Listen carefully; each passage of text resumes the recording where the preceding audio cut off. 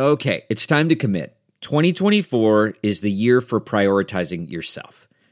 Begin your new smile journey with Byte, and you could start seeing results in just 2 to 3 weeks. Just order your at-home impression kit today for only $14.95 at Byte.com. Byte clear liners are doctor-directed and delivered to your door. Treatment costs thousands less than braces, plus they offer financing options, accept eligible insurance, and you could pay with your HSA, FSA. Get 80% off your impression kit when you use code WONDERY at Byte.com. That's BYTE.com.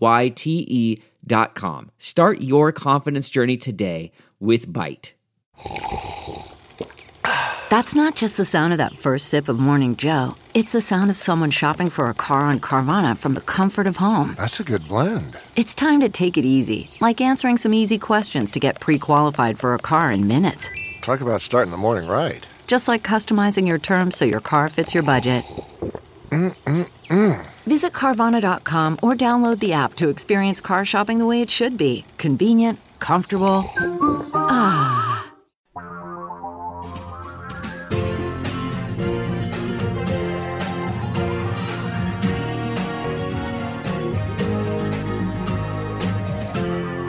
This is the Thom Hartmann Program.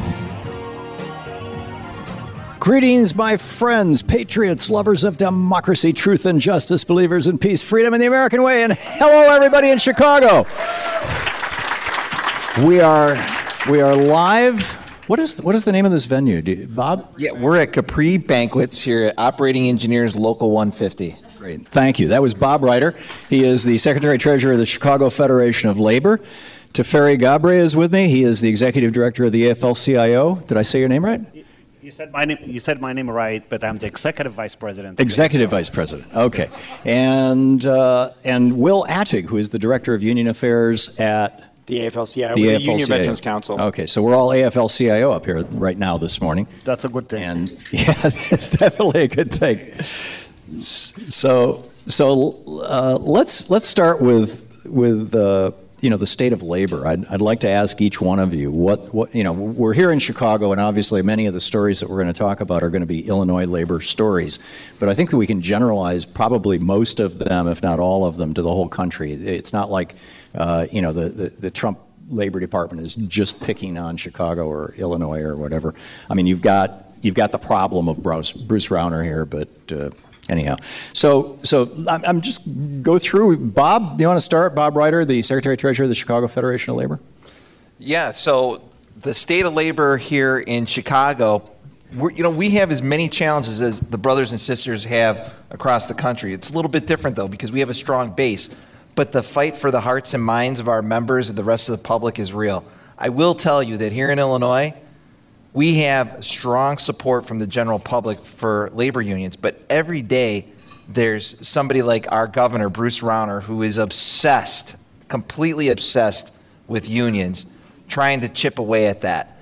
And what I think we've seen in the course of the last 4 years is we've fared very well in terms of pushing back against Bruce Rauner and letting the people of Illinois know and our members know that if you want to have somebody who really reflects the working of Illinois, it's not a guy who all of a sudden shows up at a store, buys a Carhartt jacket, and gets a brand new motorcycle. It's the people who live it every day, the people who put their boots on and go to work, the men and women of labor. Union or not, Chicago is a union labor town. Well said. By the way, Teferi, before I get to you, I just wanted to mention the sponsors for this program, the program that we have here. The Painters District Council number 14, IBEW, Local 134, Operating Engineers, Local 399, the Operating Engineers, Local 150, the UAW Region 4, and Goldberg, Weissman, Cairo. So let's have a round of applause for our sponsors. Thank you all. Thanks to the organizations. So, Teferi, your thoughts as the Executive Vice President of the AFL-CIO, your thoughts on the state of labor nationwide and here in Illinois? It's a mixed bag. The attacks on working people have never been more.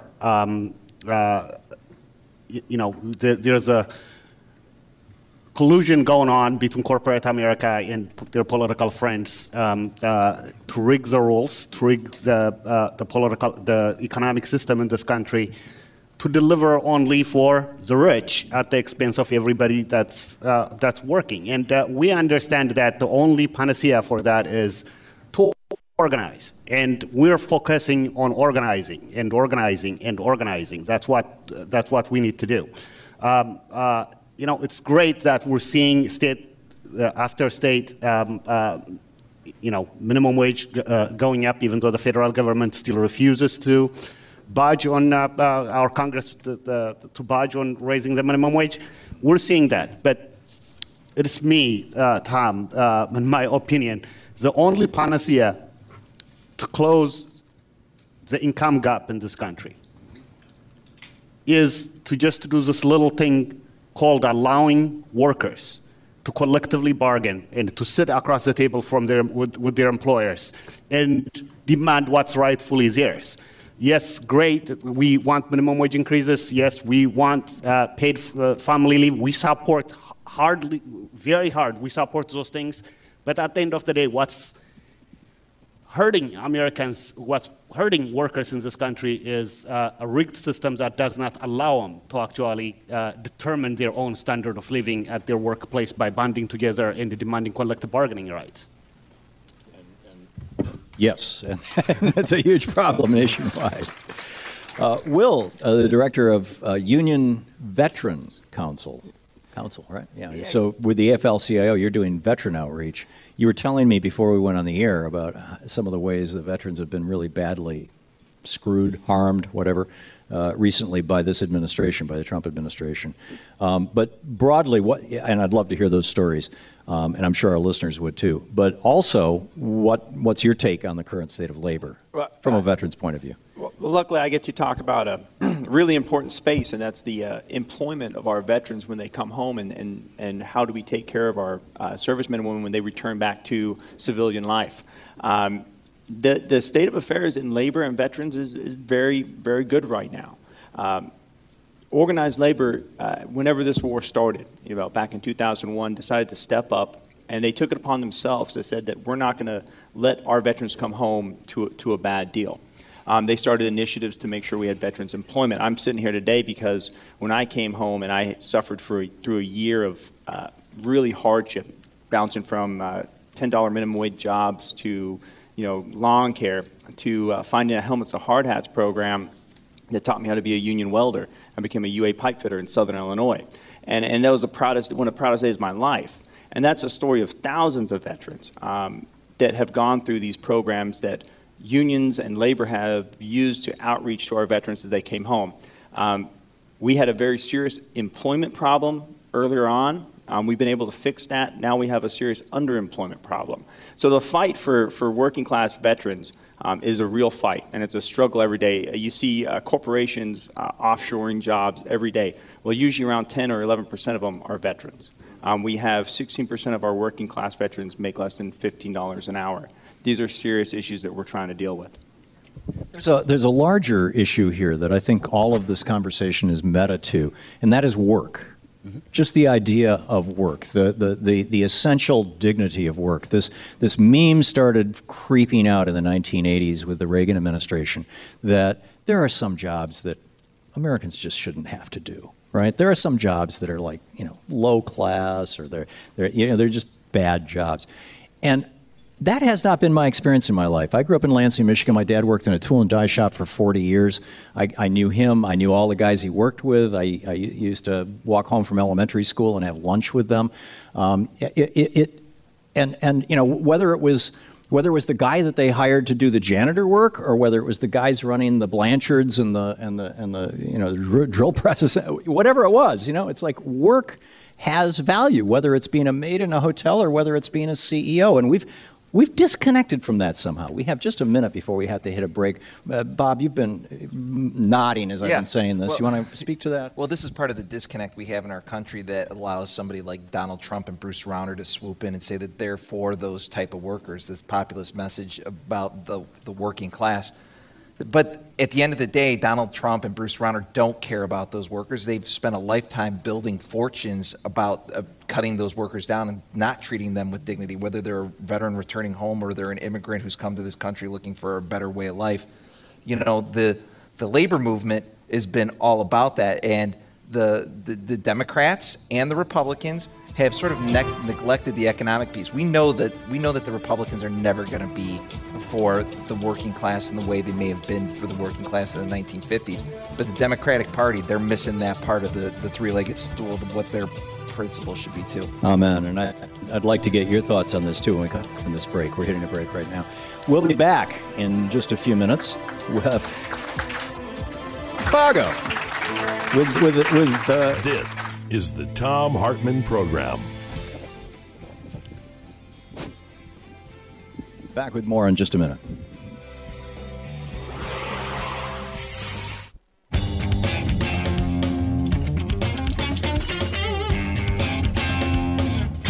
Welcome back. Thom Hartman here with you.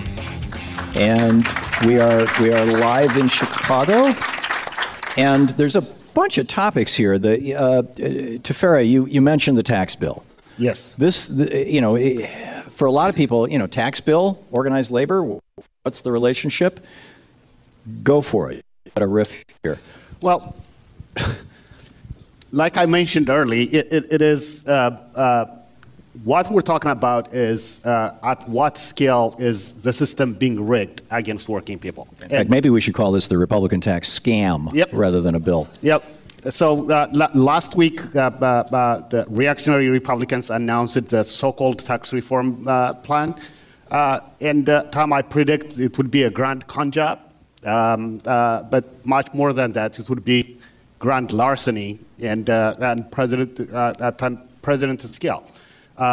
Union members in this country have moved up by working hard into the middle class, and that has allowed them to actually purchase homes. And listen to me, this bill would not allow you to write off the interest from your mortgage.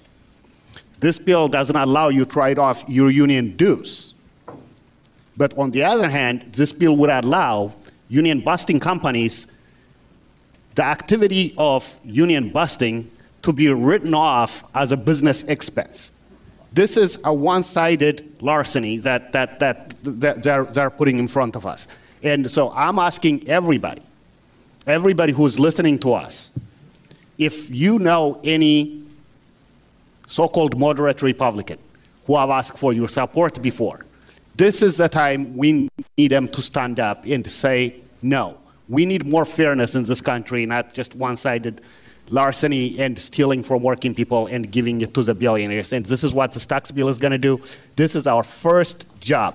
We stop them when they try to kill us on health care. When we work together, we know we succeed. And we can defeat this tax bill if everybody picks up the phone and call their congressman and tell them enough is enough. Yeah, not to mention that if you get sick, you won't be able to deduct your medical expenses. If Absolutely. You have student loans, you can't deduct your student loans. I mean, it's almost like they sat down and said, what's a long list of things that middle-class people use that are, quote, loopholes, that are benefits of the tax code? And how can we screw those people? How can we take that money and hand it $1.7 trillion to the CBO? How can we take that money and hand it to our billionaire buddies? It's really amazing. Did either of you wanted to comment on that, or I want to move on to fully funding the VA that Will wanted to talk about? Did you want to toss in here, Bob? Yeah, this is Bob, the Secretary-Treasurer of the Chicago Federation of Labor. Along with it, and it actually ties into a little bit what Tafari said, and I know things that Will want to talk about. But here in Illinois, you talk about Donald Trump's tax plan and the Republican tax plan. We had a budget crisis here in Illinois that was driven by our governor's inability to get everything he wanted in slashing social service providers, taking away benefits from unions, and being able to get things that had nothing to do with the budget. And one of the victims of that was actually things like a veterans home on the northwest side of the city, right? There's always casualties when the right gets into these class warfare type tactics with us, and they mask it. They max it in the tax code. We have to protect the job creators. We hear the job creator language here at the state as much as we hear it at the national level. The job creators are the people who go and buy stuff in the stores, right? The person who earns a good living and can go buy a pickup truck from the neighborhood Ford dealer, right? It's the people that shop in the grocery stores. It's the lifeblood of the community. It's not the folks who take advantage of the capital that are looking for the tax breaks. It's the people that help support their community by spending money in their community. And the people who have the capacity to pay should pay. Amen. So, Will, the Veterans Administration, what is the, Donald Trump has been running around, using veterans as props over and over and over again, every opportunity he can. Is he working to the benefit of veterans? No. And I'll say that straight up. Last week was a great example.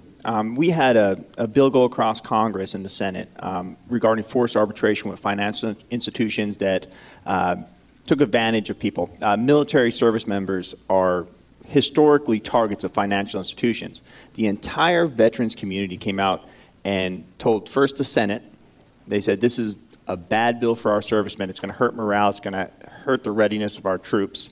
It's going to hurt veterans. And the Senate voted 50-50, and Mike Pence came in and broke the tie. And they didn't vote for the veterans community. They voted for big banks and lobbyists that spent over $38 million to get this one bill passed.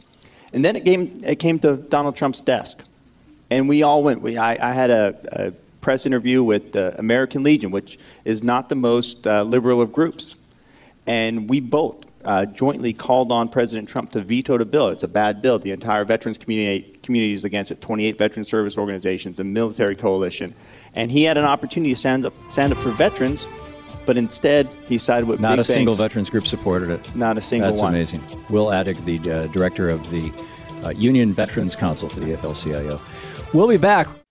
Everyone's talking about superfoods, those nutritionally dense foods that are especially beneficial to your health. Did you know that beets are one of the most important superfoods you can put in your body? They're loaded with an important nutrient that increases your blood flow, which increases your energy. But who wants to eat a pile of beets every day? Not most people. But now you can get the energy benefits of beets in a powerful concentrated superfood drink, Super Beets. Only Super Beets is made from crystals grown to exacting standards, then concentrated into superfood crystals. Super Beets promotes the body's own natural ability to produce healthy circulation for increased energy and stamina all day long. So if you want the benefits of a powerful superfood, call 800-568-9889 or go to tomsbeets.com. With your first order, get another 30-day supply of Super Beets for free, plus indicator strips to see how Super Beets is working for you, and free shipping. Call 800-568-9889 or go to tomsbeets.com today. That's 800-568-9889, the website tomsbeets.com. Welcome back from Chicago. Thom Hartman here with you and broadcasting live from the Operating Engineers 150 Capri Banquets building. And we're having a fine time here. We've got a new panel. Bob Ryder is staying with me, the Secretary-Treasurer of the Chicago Federation of Labor. Ed Maher is the Political Director of Operating Engineers Local 150. And we're going to be hearing from him. And Ryan Kelly is with Machinist Local 126 in District 8. And Ryan, thank you for being here. Thank you, sir. Great having all you guys. Let's talk about the state of the so-called right to work, or what I prefer to call it, right to work for less. The Wagner Act, the National Labor Relations Act, established Americans as having an actual right to unionize. This was not in law prior to that, and which had led to numerous bloody conflicts from the mid-19th century through the early 20th century. And FDR said, okay, you got to have some form of power balance, some form of balance to the power of the corporate entity, and that should be labor. That should be the people who work in the corporation, and so that together they can work for the good both of the company, of the customers, of the community, of the stockholders, of the institution, and of the workers. And I put them last, but arguably they should be right up near the top. So, right to work for less. Bob, if you could start out with some of the what's the state of the art here? What is going on with right to work for less around the United States? Well, it's a campaign by the people with to take from the people without. And it's actually, you know, if folks don't know what right to work or right to work for less really is, it's a grab away from people who represent workers every day. You see, right to work is very anti-Republican, but it's pushed by the Republicans. Unions have an obligation under the National Labor Relations Act to represent anybody who's in the workplace in a bargaining unit.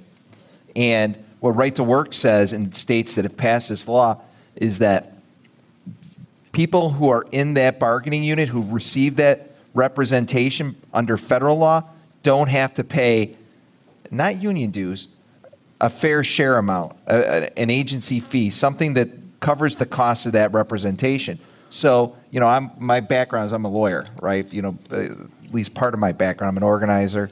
I'm an officer of a labor federation, but I have training as an attorney. And what you find is that this violates rules of equity under the law. If I provide a service, and this is what drives me nuts with these Republicans, if I provide a service, aren't I supposed to be compensated for that service? Yeah, I doubt any of these Republican congressmen would go to a lawyer and, you know, hire their services and then refuse to pay them.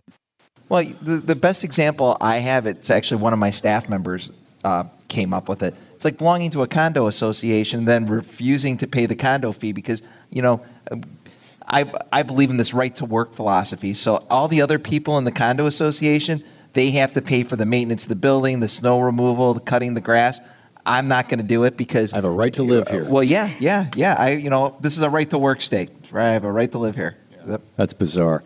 And in fact, apropos of that, it seems the story that we're hearing about Rand Paul getting attacked by his neighbor was because they live in a gated community, a very, very high-end gated community in Bowling Green, and it's a homeowners association. There's all these rules, and when Rand moved in there, he wanted to build a very different house, and the HOA would not let him do it, and he's been angry about it ever since. He's wanted to do this and that and the other thing with his house that the homeowners association hasn't let him do, and he and his neighbor have had apparently some conflicts about this, and so he's blowing lawn clippings into his neighbor's yard. What do you expect putting a libertarian into into that type of environment? Yeah, exactly. It's bizarre, but what it does is it illustrates the bizarre clash in worldview between because this kind of libertarian notion that unions should do work for the employees, but they shouldn't be compensated for that. They shouldn't be reimbursed for that. Well, it's nuts. And the thing that drives me nuts, there's two major newspapers in the city of Chicago. One actually, labor has part ownership of, the Chicago Sun-Times, but the other newspaper, the Chicago Tribune, wrote an editorial last week that said that people, and they had to do with these right-to-work zones that our governor wants to have in Illinois, that people shouldn't be forced to be members of a union. No one's forced to be members of a union. If you don't want to be in a union, the only obligation you have in Illinois is to pay for that representation piece, which is not union dues.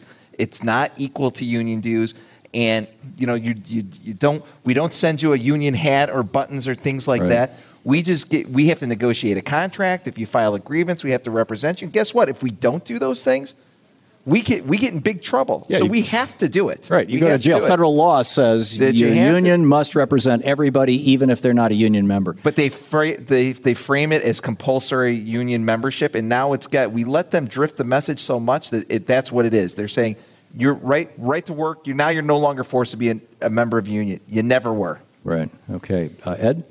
I would agree with everything that Bob said about right to work, and that it's being framed as solving a problem that no longer exists.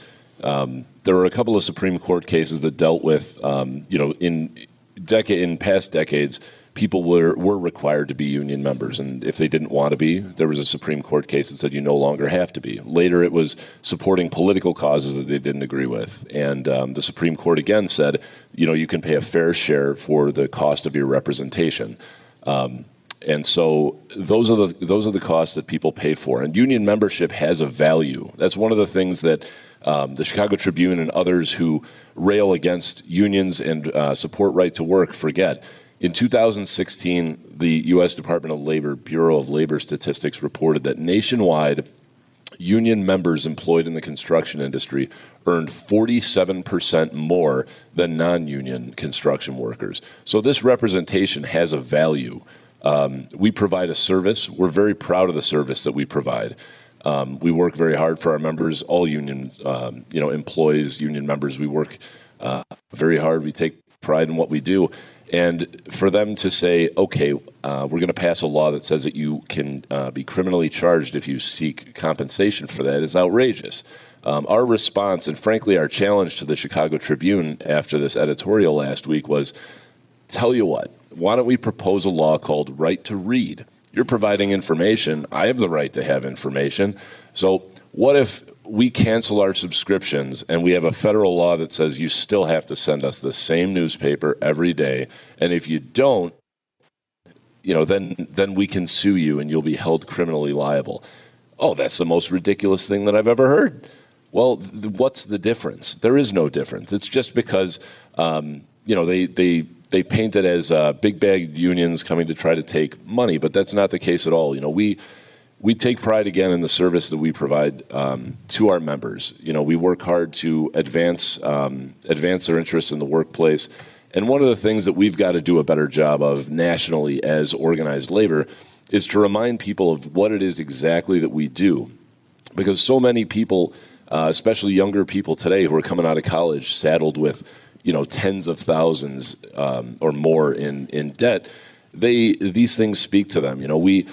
We fight for wage equality among gender, among race, on the job training. We provide career opportunities that don't come with massive burdens of debt that people are stuck trying to cover for the rest of their working lives. But these right to work laws are they're just another way they're frankly the most well-named scam against workers, because if you ask somebody talking about what right to work means, it's a little bit complicated. There's a little bit to it, but if you ask somebody on the street, what do you think of right to work? Sounds good to me. It's very well named. It's something that everybody can support. It was Frank Lunsted, before Frank Luntz. I mean, they came up with this, and Harry Truman. This is the Thom Hartman Program. And on the backside of this break, we'll hear from Ryan Kelly with the Machinist Local 126 in District 8 on this topic. Stick around. Welcome back. We're talking about right to work and unionization and all that stuff. We're in Chicago. Hello again. And with Ed Maher, the Political Director of Operating Engineers Local 150, with Bob Reiter, the Secretary-Treasurer of the Chicago Federation of Labor, and Ryan Kelly with Machinist Local 126 in District 8. And Ryan, your thoughts on right to work for less? Well, Tom, it's nice to be on the show today.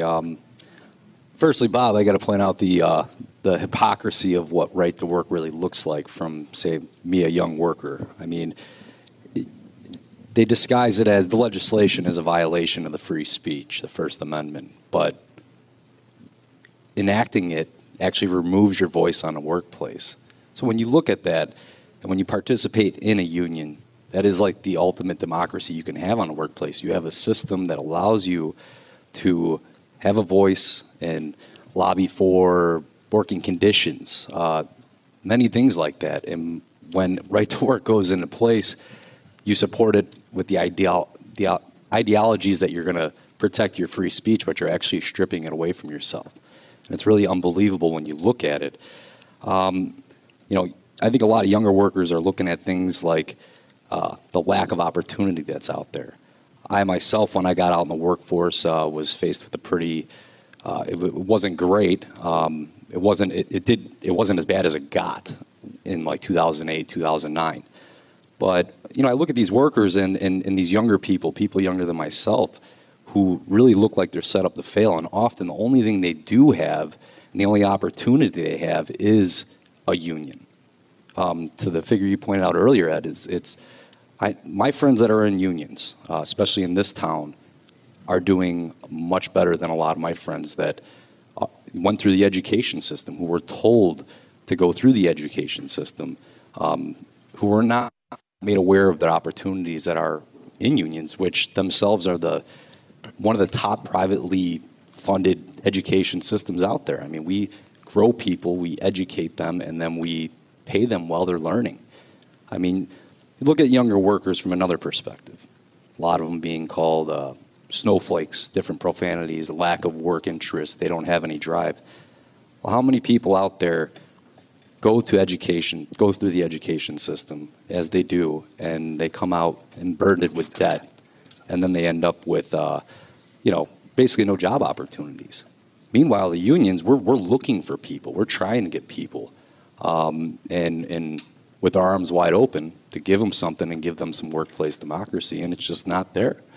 And this type of legislation attacks that, and it's just really unfortunate because we know it's a shell game. We know it's a lie, and it preys on, the First Amendment, and it preys on, different things up front. But we all know the reality is that, much like Bob said, it's just we have a federal duty to represent people in a collective bargaining unit, and right to work basically sets us all up to fail when it comes down to that point.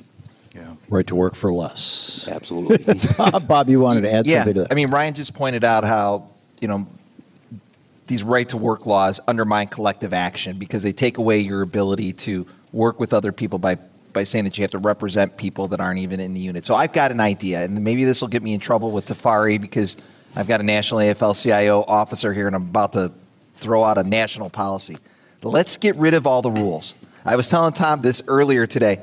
Let's go pre-Wagner Act. Let's get rid of all the antitrust stuff. Let's get rid of the Wagner Act. Let's go back to the way it was in the 1880s. I like my chances back then when I could be out on the street organizing with people. I don't have to worry about certifications and elections. And guess what? They can have it. I don't have all the rules that protect me under the Wagner Act either. Let's go back to ground zero and let's just fight it out in the streets. Give me the ability to do that. I'm ready to go. Did you just become a Republican? No, seriously. I mean, that seems crazy to me. No offense, but here's why would that be a good thing for workers no longer to have the right to unionize? No. You still have the right to work. You still have the right to unionize. But your employer doesn't have to recognize it. Right. But you know what we did in the 1880s? And I know there's a lot of people. Got shot up in Ludlow. Well, yeah. But you know what? We were successful. We were successful because we were hunkered down. What's happened, and you talk about Taft-Hartley, which is a law that was superimposed over the Wagner Act in 1947, and Harry Truman vetoed it twice. It was the decline of the National Labor Relations Act started with the Taft-Hartley Act, and then they passed because some guys got in trouble in the 1950s. They passed the Labor Management Relations Act and the Labor Management Reporting and Disclosure Act. They took a workers' rights statute and they started stripping it down and started putting all these other regulations on top of it in order to defund and depower the collective voice of workers. So, in my opinion, if I didn't spend half my day, as a union organizer or a union representative, worried about paperwork and representing people that don't actually contribute to the cause, what is any of it worth? I'd rather be out in the street as an organizer, handing handbills, making sure that my voice was the loudest one. And so let me get this right, Bob, because we're hitting a break here in a minute or so. Are you saying that the Taft-Hartley law, 1947, the established right to work, allows states to opt out, that and subsequent legislation have so corrupted the Wagner Act, the National Labor Relations Act, that it's become less than useful? That's your argument? Tom, let me... Okay, Bob, we're going to have to pick this up on the other side. We'll be right back. Okay. Program. This is getting interesting. More from Chicago in just a second.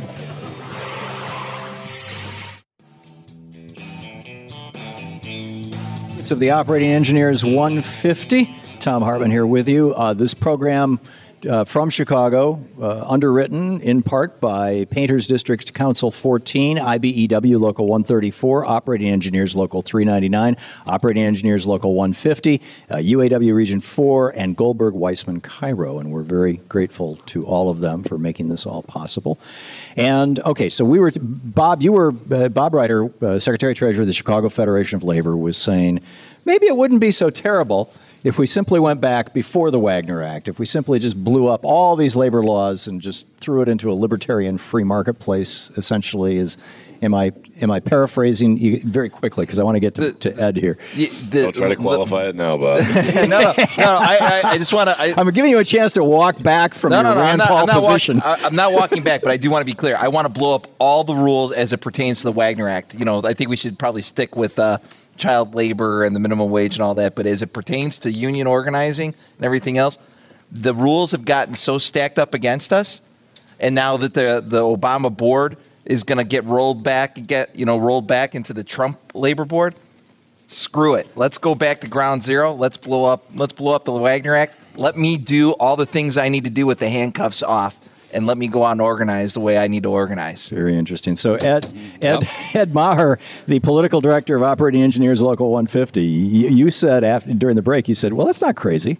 Well, I don't often say this, but not everything that Bob just said is completely crazy. So, there's a case moving up that's going to be heard before the Supreme Court this session called Janus versus AFSCME, and it's often cited as the coming right to work for the entire public sector nationwide. And essentially what it's centered on is making the right not to associate with a union, elevating that to free speech right.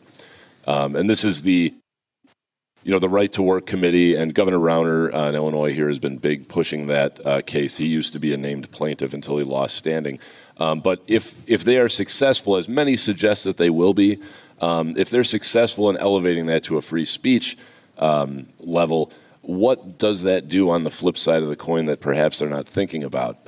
That elevates collective bargaining to a free speech level, and it elevates a union's ability to not choose to associate with people who don't pay union dues to a free speech level. So if you've got something in Wisconsin like Act 10 that says you can negotiate about this, but you can only negotiate about wage increases up to 2%, or you can't negotiate about health care costs, things that completely are designed to hamstring public employees or private employees, those regulations are now a violation of free speech. I would contend, and I'm no labor lawyer, and there are several people in this room who would attest to that, but I think this opens his up. boss included. I think, yeah. Just wanted to get that out there. But there are going to be some unintended consequences, I believe, to this Janus case, and in some cases, you might have, federal government employees who've had limitations on what they can bargain collectively over, who now all of a sudden will have free speech rights. Their employers might not be compelled to bargain, but they will have the ability to walk out. How do you know? Potentially. Yeah, well, that's this is whenever you walk into the Supreme Court with a 5, not just conservative, 5 right-wing whack job majority, how do you know that they're not going to come up with a decision that says, yeah, we decide that this is free speech, public employee unions are not entitled to unionization or whatever, and we're not extending that right to anybody else. We're not extending that right. Can they come up with a decision that just basically sticks it to everybody? I can't say I'd be terribly surprised if something like that did happen. But looking at the theories that they're trying to advance to pass their argument, this is one of the things that we've been looking at is unintended consequences, and so we'll have to see. I think they're going to be putting briefs into the Supreme Court in the next couple of weeks, next 2 weeks, something like that. So we'll have a better idea of what the plaintiff's argument is, but. I think that in the case where labor's epitaph's been written 100 times, and people are very quick to say that this Janus case is right to work, the beginning of the death knell of labor, another death knell of labor. But if they're taking a swing, we've got to be in a place to counterpunch, because if this death by 1,000 cuts of right to work and paycheck protection and these little things that go on every day at the National Labor Relations Board that erode workers' rights a little bit here and a little bit there and a little bit here, it's death by 1,000 cuts. So if we don't do something, workers and the middle class are not going to get stronger. We're only going to get weaker. So all I could say, and I think a lot of people would agree with this, is we should take up the fight right now while we're at our strongest, while we've got resources to do it. If labor is going to go down, it'd be better to go down swinging with an empty bank account than it would be to sit on our reserves until there's nothing left that we can do about it. Well, that sounds very noble and kind of Mel Gibson-ish. Yep. It's like, Tom, here in Chicago, Scotland forever. Freedom. Yeah, freedom. We have strong unions here in Chicago that will do things that are creative, that are unusual. We talked this morning about how we've got 40% of the ownership of the Chicago Sun-Times are different labor unions around town. Ed's union, which is one of the owners of the newspaper, is not shy about taking interesting legal paths to challenge the status quo. And what one thing that they do very well is they exploit the absurdity, and they'll get to a point, and maybe this is one of those instances. We may get the wrong decision, but it'll be blatant that it was wrong, and it'll be blatant that it's partisan because we start building that box. Yeah, I'm just warning you. It's happened before. In 1886, in the Santa Clara County versus Southern Pacific Railroad case, Delphin Delmas was arguing that, and he said, "You want to give corporations the rights of persons? What do you want them to engage in matrimony? Do you want them to have funerals? Do you, what about their? He went through this whole long list. The court just ignored it. No, but I'm agreeing with you. We may get to a point where Local 150 or another union will take this path, and they'll basically come up with a decision that's absurd and says, yeah, the rules are different over here just because we say so. But at least then we have an opportunity to roll that out to everybody and go, guess what? Donald Trump's right. This court is super partisan. It doesn't mean what it's supposed to mean, but they're the ones doing it now, right? They're the ones doing it. In the foot. Very interesting. And it's something interesting you do see on that with Bob, that you have. I'm guilty of saying this, but unfortunately, it could get a little worse before it gets better. But the pendulum swings both ways, folks, and I don't think it can go much further in the direction it's heading before it drastically swings back the other way. And you see this in, you just look at the last 100-year history of this country. To Ed's point on the public sector unions, I mean, my home local 126 through District 8 is largely public sector workers. I myself was one, a proud civil servant. And you look at what Right to Work does, and the fact that you're going to take away the bargaining ability of public sector workers. So you're going to take that away. You're going to take the value of the union away. The union eventually disappears. Well, you know what happens? One of the biggest values in having a union in the public sector is to protect the frontline workers that are there. What used to happen was you'd get a new elected official, he'd wipe everybody out of there, and he'd bring in a bunch of new people. Now they have to learn how it works. They have to learn how everything works, how to run a county or a city or a small municipality, a township, whatever you may. And you can't learn on the job with public service work. You can't, because you're dealing with emergencies. You're dealing with snowstorms. You're dealing with floods. You're dealing with all this stuff. So the public sector unions, with just say having seniority, having a layoff protocol, that in itself keeps a revolving door of people. Because I can tell you this, it's often the public sector employees, whether it's out of my union or 150 or Local 9 or Local 130 or 134, it's our historical knowledge that when the emergencies really happen, we're the ones being asked the questions on what do we do right now? What works? And we get it done. Yeah. Do you think, Ryan, that that the principal impetus, the principal impulse on the part of Republicans since the 30s to fight unionization is, and particularly since the 80s, has been because unions are the principal funders, or historically have been a principal funder, at least in the 20th and 21st century, of the Democratic Party, and so they're just trying to starve the beast, as it were? Or that Republicans basically don't respect labor. They're basically anti-worker, pro-company owner. I personally think, the Republican Party, I feel, is not the Republican Party of lore and the one it used to be. It certainly has been. It's a rent-a-party. Yeah. Any billionaire, any corporation that wants to hire Republicans. And that's unfortunate for them. Because they've kind of certainly lost their way. But I think right now the pro-business agenda is trying to extinguish any sort of embers that remain because, Bob example, he spoke at an event of ours last week, and he pointed out something that really struck me was we are 10, 11% of the workforce total, and over half of that is public sector workers. So if we're such a relevant sect within the workforce, 10%, what makes us so scary? Why are we under attack like that? Why are we front page news, 10% of the workforce? Because we're funding Democrats. Right. Well, is it Democrats? And we're providing shoe leather for Democrats. Or are we funding people, sometimes Republicans, who are labor friendly? Well, we're funding people on our side, but the Republican Party is definitely not. We're hitting a break here. Yep. We'll come back with more on this. This is a fascinating topic, this whole right to work for less. And I would like to lobby the labor movement. Every time somebody says death tax, it's a lie and it imprints. Right to work is the same. Thom Hartman. Visit ThomHartman.com for audio and video archives. Hang on just a second. I think we need to recapture our language. When was the last time you looked forward to sitting at your desk all day? Since getting my new X chair, not only am I enjoying the time spent in my desk much more than ever, but I can't believe how much more productive I'm being. My X chair is unbelievably stylish, and thanks to all the ways that you can personalize it, it literally molds itself to my body.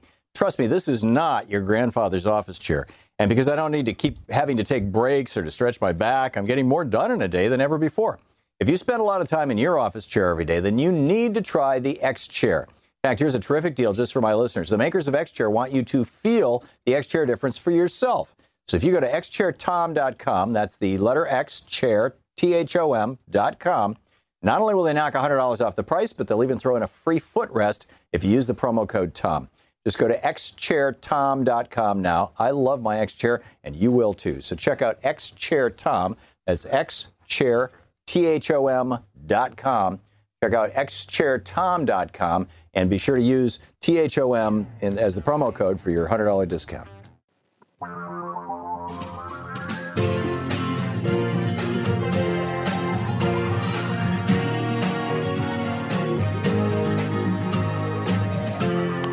This is the Thom Hartman Program. Welcome back from Chicago. We're at the Operating Engineers 150 Capri Banquets in Chicago and sponsored by WCPT and Painters District Council 14, IBEW Local 134, Operating Engineers Local 399, Operating Engineers Local 150, UAW Region 4, and Goldberg Weissman Cairo. And apropos of that, Louis Cairo is here with Goldberg Weissman Cairo. Louis, welcome. Well, thank you. Glad to have you with us. And Mark O'Donnell is here. He's with the Financial Secretary Treasurer. Is that, okay, with the Sign Painters Local 830. Thank you, and Tom. Great to have you with us, Mark. And of course, Bob Ryder is still with us, the Secretary Treasurer of the Chicago Federation of Labor. The CTA campaign, this is the Chicago Transit Authority, I'm assuming. Yes. Yeah, if I'm remembering my acronyms right. What is the situation with this? Who is most directly involved with this? It's you, Mark? Yes. Okay. You want to tell us the story here? What's going on? And you know, what both the local story and how this may also be on one end of the spectrum, just a good lesson to learn for people all around the country. On the other end of the spectrum, perhaps actual tools to fight back when this comes to a community near you or whatever. So tell us the story. Okay, we got wind a while back that this company called Intersection, who are headquartered in New York, was doing work for the CTA, Chicago Transit Authority, installing transit signs and graphics. And so they put the signs on the buses and things? Yes, yes. But so do the painters. And so our argument was, well, you're taking work that we've agreed to within a collective bargaining agreement. And we reached out to the CTA, and it really didn't go anywhere. And then we started our campaign against the CTA and Intersection to notify the public of our displeasure of what was going on. Mm-hmm. And what happened? We did have an initial meeting with the CTA, and we were told by the individual that had met with us that we made a good argument, but they had to deny our claim. So let me get this straight. If I understand what you're saying, you've got the government agency, the Chicago Transit Authority. They run the buses and trains and whatnot. And they have a contract with your union, the Painters Union. Yes. Painters, 830.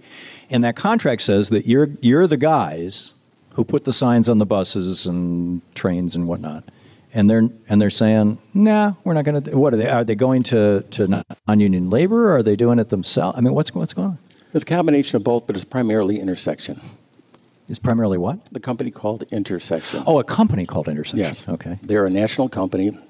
They're union in 4 other markets around the country. Mm-hmm. So we don't see any reason why they can't do it here. So it's unionized in other places, but not here in Chicago? Correct. Whoa. And so all you're saying to the CTA is honor your contract, honor your agreement. Yes, that's part of it. We're also been meeting with the workers of Intersection, and they've showed a strong interest in unionizing themselves. We've taken a different approach to this. We've targeted the CTA, Intersection management, and spoke to the men as well about becoming. So this is great. So the pushback that you're doing, in addition to actually just fighting for the contract that you have, the pushback that you're doing is you're going to try and unionize both the Chicago Transit Authority and this company that is stealing your business? Well, maybe stealing is the wrong word, but... No, it's not. Okay. All right. Thank you, Louis. I mean, come on, it's WCPT, for God's sake. Okay. There you go. It's a two-pronged approach. We're saying it's a violation of the contract with the painters while we're still doing this. Right. We have an arbitration coming forward. From what I understand, we're just an arbitrator has been selected. We're just waiting for some dates. Right. So we're taking whatever angles we can to help the situation. Right. Remarkable. Louis Cairo. Yeah. Let me add a couple things in addition to what Mark said. The way I look at this, I mean, I look at the CTA kind of like a general contractor. They've got a PLA agreement with the painters. They say we're going to do... What's PLA? It's a project labor agreement. So they say we're going to do all of our work, all of our construction work, anything CTA does. They've got viaducts, bridges, whatever work they're doing, they're going to honor the project labor agreement. They're going to use organized labor. They're in the city of Chicago. Shouldn't be using anything else other than organized labor. That's just a no-brainer. They then hire what I say is tantamount to a subcontractor. They hire a company called Intersection. Intersection does the wraps. So if we have a general contract... Wraps is the painting on the buses. Right. When you see the buses, you see the L trains go by, you see regular trains, and it's a beautiful colored portrait of some advertiser's campaign. They're wrapping these buses. And they do this unbeknownst to me, because we can get to that, how I didn't realize that they were doing it with non-union labor. So the deal is the CTA... say we're a union company, we do everything union, and then they hire a subcontractor, Intersection, says go paint my buses and do it with scabs. That's where the fight comes in, because what's the point of having an agreement with a manufacturer, a municipal corporation like the CTA, or a general contractor, and then they circumvent that obligation by hiring a non-union company, which is what they've done. That's why, like Mark's saying, our two-prong approach is we're going after the CTA, honor your agreement. They're going after the Intersection, saying, "Hey, you should be union. You're in 9 markets around the country." Well, in fact, if Intersection organized with the painters local, then they could collaborate with you, and or am I? It would be a moot point if Intersection signed the contract. Then you're good, right? Yes. But Intersection doesn't want to sign the contract because they say they're paying fair wages, which is what they consider their fair wage, which doesn't include the union benefits. They don't want to pay the additional monies. Yeah. So to what extent is this meta to other kinds of debates and arguments that are going on in Chicago? Bob Ryder, and in Illinois in general, where I mean, this seems like, this whole subcontractor scam, it seems like just another, one more... it's just the typical. Death of a thousand paper cuts kind of thing. It's the typical. Yeah. So, we do a good job of fighting back. I know Mark has reached out for support for a variety of people in the labor movement. We have, what's interesting is that there's all these Facebook groups that have popped up over the course of the last couple of years. I know some of Mark's brothers in the Painters Union are very involved with one that we have called Right to Work is Wrong, Illinois, and Ryan Kelly, who was up here earlier, has a Facebook page called the Chicago Labor Works, and we're able to use those things so when a guy like Mark's got a problem out on the street, we can start getting people to pay attention to it. The CFL a number of years ago started this campaign. If you've ever seen them, because the signs are now. We created this logo called Proud Union Home, and we have those signs. Yeah, thanks. We have these signs up all over Chicago in front of people's houses. It was during the 2012 election. This isn't for a candidate. This is about identifying who you are. So that way, put this sign next to whoever candidate you're supporting sign, so that when people walk up to your house or knock on the door, or your neighbors, just generally know that you're a part of the labor movement. And it's outlived that political seems season. Like it's a great way to keep Republicans from knocking on your door and bothering your dinner. You know what? You would think so, but I actually had one knock on my door. They're selling a lot more eggs at the grocery store, though, for the Republicans. Oh, geez. Yeah. Can I tell you? Part of what we are able to do with these signs in terms of getting them out to people, there's a lot more demand in some of these Republican areas because the Republicans go nuts and they pull the signs out of people's yards. And the people that have the signs in the yards, they just put another one in there. So they're constantly replacing. Yep. So in their face. So how are the organizing? Louis, we're hitting the break here. We'll come back and talk about how everything is going with this right after this. Louis Cairo, Mark O'Donnell, Bob Ryder, and me from Chicago here with WCPT at the Operating Engineers 150 Capri Banquets. We'll be back.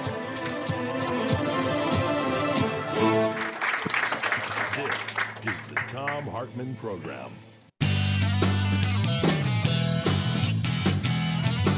Back, Thom Hartman here with you at the Capri Banquets, Operating Engineers 150 event in Chicago, put on by WCPT and a whole group of great organizations that are sponsoring this. The Painters District Council 14, IBEW Local 134, Operating Engineers Local 399, Operating Engineers Local 150, UAW Region 4, and Goldberg, Weissman, Cairo. And of Goldberg, Weissman, Cairo, which is a personal injury law firm here in Chicago, one of the biggest? One of the biggest? We are. You are the biggest. You have a story to tell, Louis Cairo. I do. Tell us that, and this is just a marvelous story. This is like you two could do this, or maybe not, but I mean, you two could advocate this or lobby for this or whatever. Go ahead. Well, I think this is the reason why Melissa Rizzi invited me to be on the show, and it kind of dovetails with your question at the end of the last segment with Bob. Like, what's happening? Are the unions doing with respect to this problem? And in that regard, I had heard about this whole situation with intersection and the CTA because I was speaking at one of the painters' union meetings, Todd Overdorf's meeting in Lake Zurich. And Todd and I were just talking for a couple of minutes before the meeting, and I said, "What's been going on?" And he said, "Oh my God, we're going crazy. We got this big picket going on, or not a picket, it's this friendly bannering thing." And I said, "What's it about?" And he's like, the CTA with their buses, this company intersection." I'm like, "Oh boy." My original contract got $500,000 contract with intersection. We have 100 buses wrapped with my face. So your company is a big advertiser. My company, we have a very large advertising budget. And when I was talking to Todd, I'm like, "Well, my face is all over these buses. What's the problem?" Because I would assume, like everybody assumes, it's a CTA. They're all union. Why would they be using a subcontractor intersection that's not union? It doesn't make sense. So Todd explained it to me. And then he goes, "Listen, I got to go. The meeting starts in 3 seconds. I'll call you come get you in 10 minutes. So 10 minutes later, Todd comes out. He goes, "Come on, you're up, Louis. Address the membership." I introduced myself as the son of a union carpenter who became a union subcontractor, who became a union general contractor. I'm 59 years old. When I was a baby, my dad was in the union. He started his own union company, and he did it because it was what he believed in. I mean, he was a contractor who wanted to be a union. Nobody picketed him. Nobody bothered him. He wanted to be in the union because this is the way you create the middle class, and this is how you have a good livelihood. This is how we're going to put you through college and law school this way, and that's what my upbringing was. That's what I was taught. So I walk in the union meeting, I introduce myself, and I go, "I have to tell you, I just sent a text message or an email to my agent over at Intersection," and everyone's eyes open up because it's like they know the problem that they're having with Intersection right now. And I read it, and it's a long email, went on Facebook, and it's all about my upbringing, what's important to me, and that I cannot affiliate with a company who is going to hire scab painters to wrap buses with my law firm and my face and my son and my daughter, who are lawyers that work for me. And thank you. I mean, I'm not wrapping my face with my children on your bus if you're using scab labor. So consider my contract effective immediately, canceled. Now I have a 6-month kickout clause by contract, so I have to keep paying for 6 months. So the next day, ironically, I get a phone call from, I believe his name is Craig Goldsmith, the president of Intersection. And he's on his way in his private jet somewhere when he calls me, and he's like, "Louis, this is Craig. I mean, I just want to let you know." And he was a very nice guy. He said, "I'm a lawyer, but I've owned this company for 7 years. And, I just hate when your clients call you up and they bug you to do something that you didn't want to do, and they interject you in their own fight. And I want to apologize to that." I go, "What the hell are you talking about?" "Well, I know the painters. I know you do business with them. They probably called you and pressured you that you've got to do this." Whoa. I said, "Hang on a second. Nobody told Lou Cairo what to do. I didn't get a phone call from the painters. I love the painters. They're friends of mine. I know they have a dispute. They've never asked me. They've never pressured me. They've never suggested to me to do anything. What I did is how I was brought up by my Italian father. I did the right thing because that's what I believe in my heart. I said, if it wasn't for the unions, if it wasn't for the business my firm has generated to be the largest firm because of the union clients that we represent, I couldn't afford my bus ad. I couldn't afford to pay the money. I said, this is a great opportunity for us to get our name out there. It's branding. It's goodwill. It makes us look good. I get to show the world how beautiful my son and my daughter are and a couple other lawyers that work for us. But, that means nothing to me compared to doing the right thing because that's where my morals, that's where my heart is. So he goes, so you're telling me you're really going to cancel? I go, yeah. Did you read the email? Yeah, I read the email, but I thought I could convince you otherwise. I go, you can convince me otherwise? Absolutely. When you sign a contract with the painters and you do the right thing. He said, but Louis, we are paying fair wages. I go, you're paying fair wages? Like $14, $15 an hour? A guy works 2,000 hours a year. He makes $30,000. What continent do you live on that's fair wage? You could support a family, and you live in the city of Chicago. I mean, be real. They can't. How do you put your kids to school? How do you save money for your retirement? These people that you're paying scab wages, they don't get retirement, they don't get health and welfare benefits, they have no security whatsoever, they have nobody to negotiate for them or to bargain for them if they have a grievance. That's like involuntary servitude. And you're holding their little $15 an hour or $14 an hour over their head, and that's what you're giving them? No, that's what the painters union is for. And you do the right thing, Craig, and I'll buy more buses. But until then, I want 0 buses. And as we see here today, as Mark told you, they still don't have an agreement, and I have 0 buses that I'm going to pay for once my contract expires, my 6-month kick out.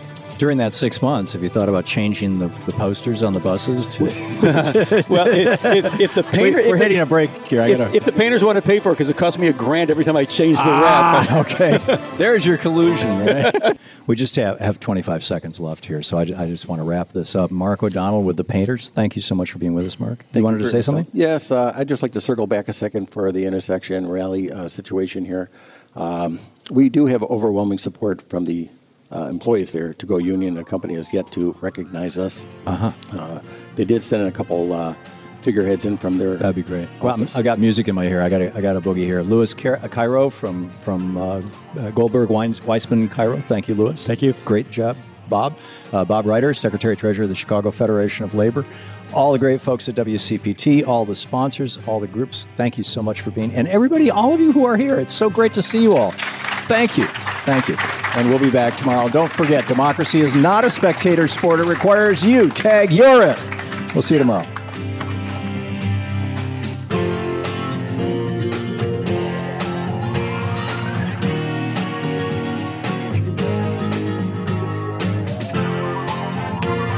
You've been listening to Thom Hartmann. For audio and video archives, visit thomhartmann.com.